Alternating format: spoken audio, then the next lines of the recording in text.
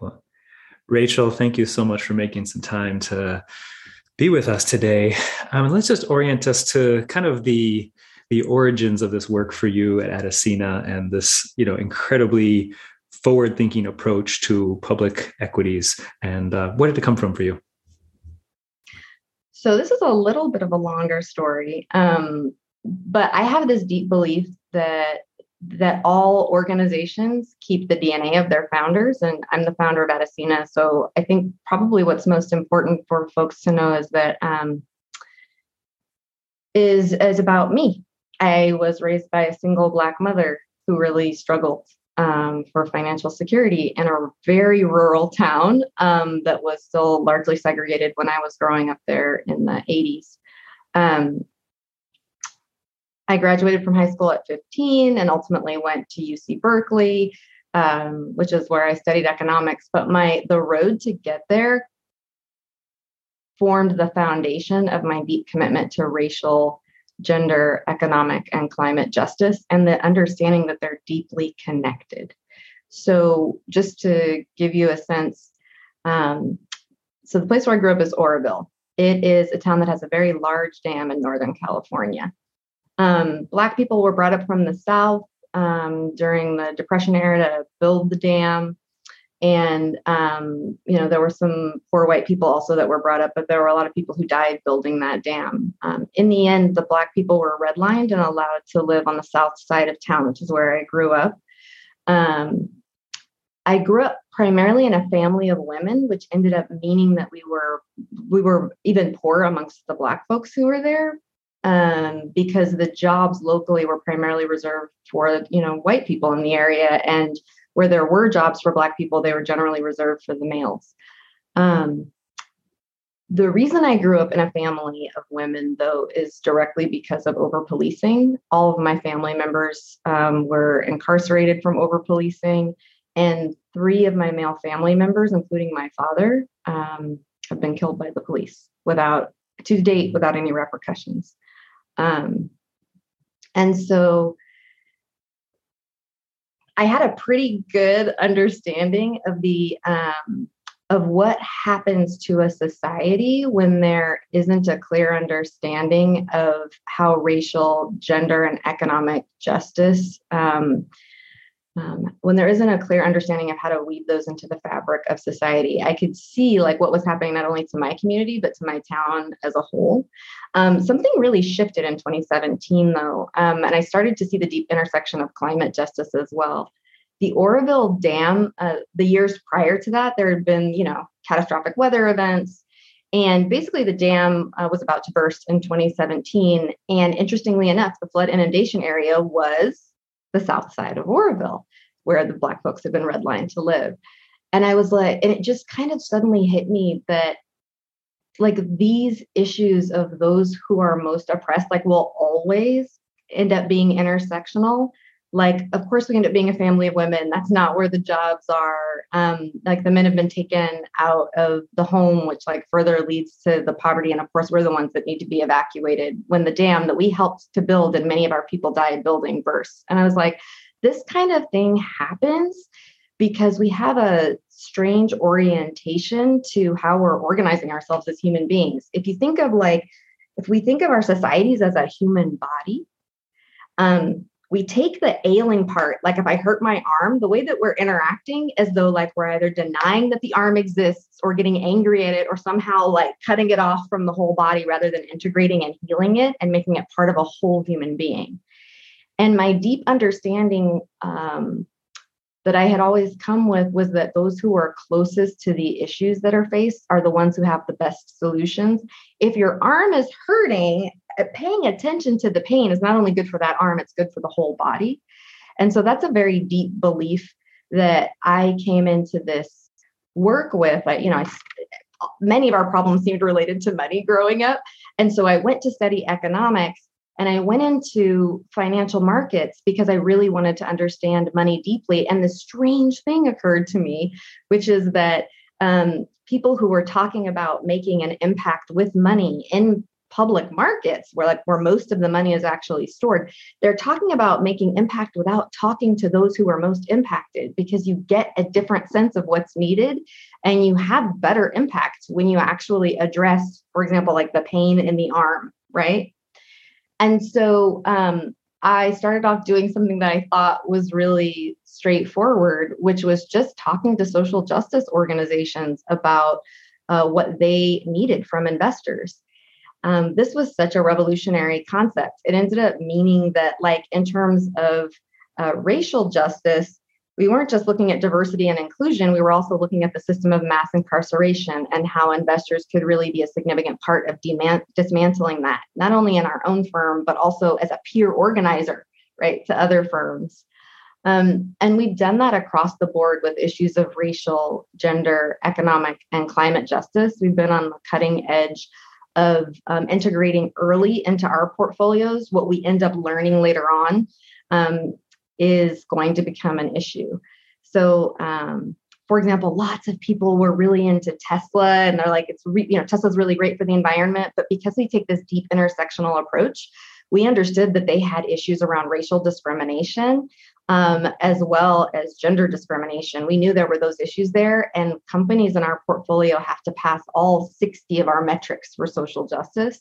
So they would never kind of end up in the portfolio. But then when a lot of ESG funds started taking a look and saying, whoa, wait, we have this company with racial and gender issues that we had included because they met the environmental kind of standards, that was something that we didn't have to worry about because we had already understood that the companies in our portfolios have to be very intentional about meeting those standards.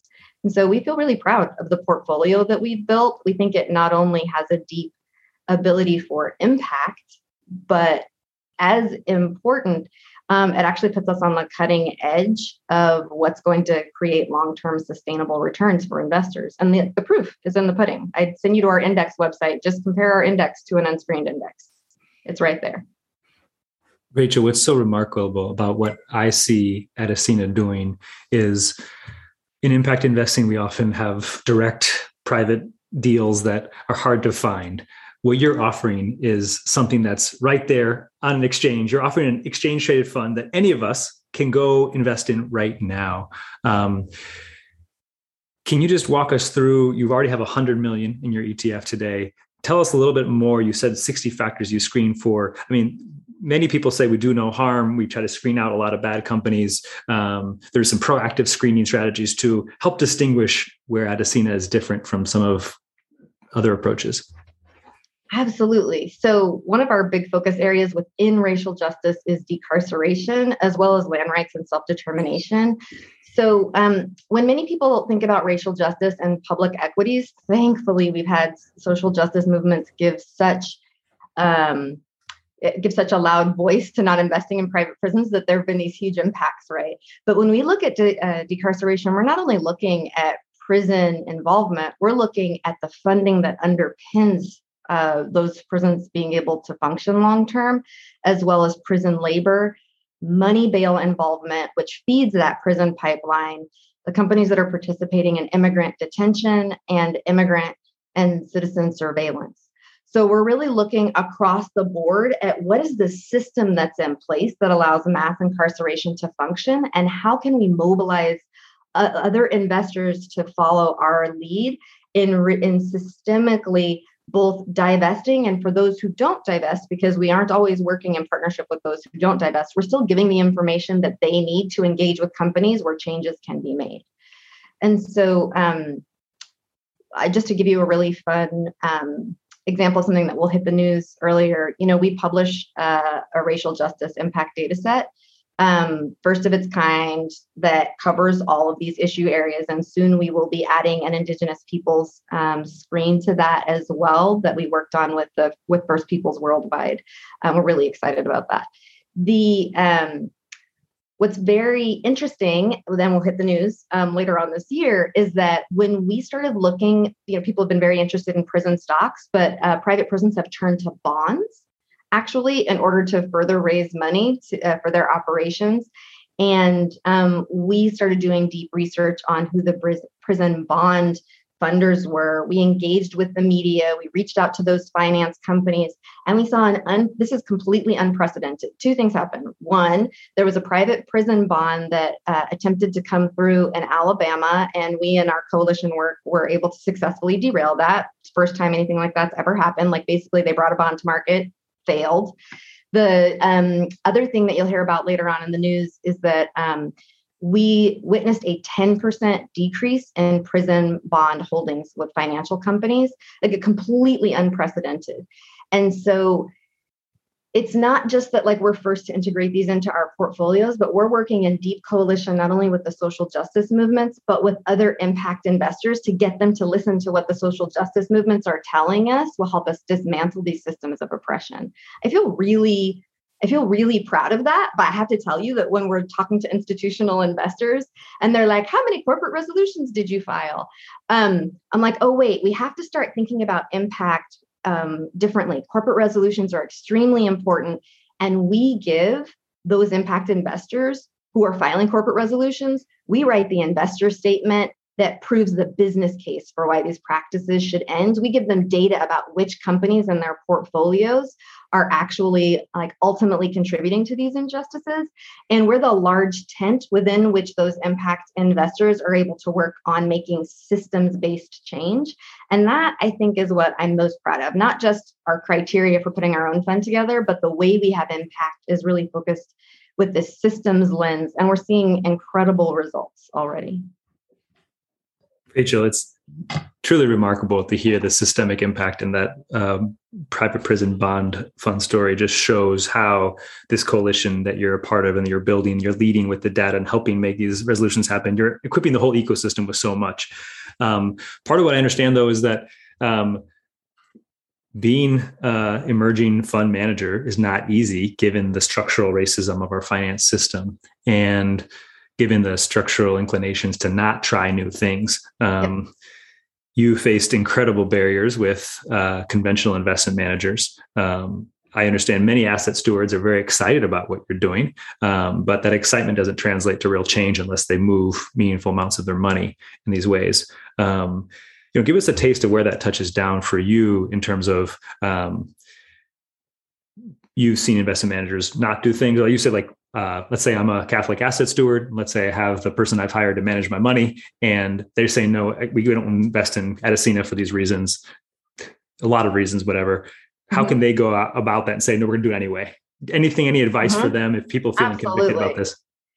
So what we hear is about a number of ways we don't meet certain criteria that asset allocators, is what we call them, have. And if you are willing to go to check out the Due Diligence 2.0 commitment, it's at duediligencecommitment.com.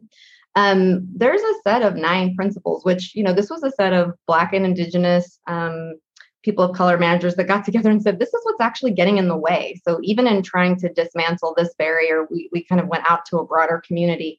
And, we're being told you don't have the assets under management, you don't have the track record. And what's really interesting is that now we do have nearly 100 million. We do have a 1-year track record, as well as an index that gives you a longer history to look at. Really, there's a deep investment in assets staying where they are. And the trouble with that is that if you look at women and people of color and add them together, and you want to make sure that your asset management firm is majority owned, like by either of those groups, you're looking at less than 1% of all asset management firms. So this deep bias toward keeping money where it is just upholds like this systemic racial and gender injustice. So we're told that those are the reasons. And yet, when we do see an asset allocator move, it's because the asset owner went to them and said, this works for me. This meets all of my criteria. I believe in this. I can see the writing kind of on the wall about the way that our world is going. I need you to evaluate this using the Due Diligence 2.0 principles that allow you to still be a good fiduciary and evaluate this firm. They tell us over and over again, the allocators that have had the courage to go first, they tell us it was the asset owners that made the difference. And it's the asset owners saying like, hey, this not only meets my personal values, it also makes a ton of sense financially. I mean, we all want long-term sustainable returns. I don't think that in our spiritual communities, we have as many people who are the returns chasers that are just trying to kind of shoot the moon. I think that we mostly have people that want long-term sustainable returns for their institutions that are doing good work. And we want long-term sustainable returns for the world. And guess what? That comes from sustainable companies that are being intentional about it. And how do you know if a company is sustainable and being intentional about it? It's by going to these movements for social justice and figuring out how they would take a look at those particular issues. And there's no one else in the industry that's doing that. And yet, we still keep getting told, well, wait until you have a 3-year track record. Well, if people wait until we have a 3-year track record, we won't exist. And I have to tell you, my particular background, I am the lightest skinned person in my family. I was born with genius level intelligence. I'm a rare case of starting a financial firm at the age of 25. I've been in this industry for more than 20 years. I'm an extremely rare case. If people need to wait for a 3-year track record, I'm not sure that our world can wait that long. And I don't see our close competitors behind us when it comes to public markets. And we've gone into the belly of the beast. We've gone into the extractive capitalist system and said, start paying attention to these metrics, run these companies in these particular ways. And we need the asset owners that understand that what we're doing is ultimately the right thing and the financially sound thing to move their money, to put it where their values are, and also where their desires for long-term sustainable returns are. That's really what we need. And we've had people dipping their toe in the water because it's an ETF and, it'll be open. It's, I can try a little bit now and it'll be open later. But to be perfectly frank, that puts a lot of stress on our vast majority BIPOC women, people who are like stacked within our organization. It puts a lot of stress on us. And ultimately, we want to be out there doing this ecosystem changing work. Pope Francis would be so animated to hear that you're living the mission he's asking all of us, people of goodwill and people of faith, is to go to encounter those most on the periphery, those most on the margins, those on the south side of Oroville in the wake of that dam, the place you grew up, to meet the people, to talk to the people, to have them help shape this decision making. And what you're doing with all the movements for justice that you're involved in and bringing people together to build power, to be in part of conversation and reshaping our systems. What you're saying about long-term sustainable returns resonates so deeply, I think, with people, why they're drawn to a livable future investing workshop, because it is that long-term horizon. Mm-hmm. Pope Francis is trying to consult the people because he's trying to say, what does the church need in this third millennium? I think it's the kind of approach you're taking with Adasina. Final question. We always like to think about beauty and dreaming and the images that motivate us and sustain us even through the hardest moments. What is some of that for you, spiritually or beauty, or what is it that keeps you going in these hardest of moments?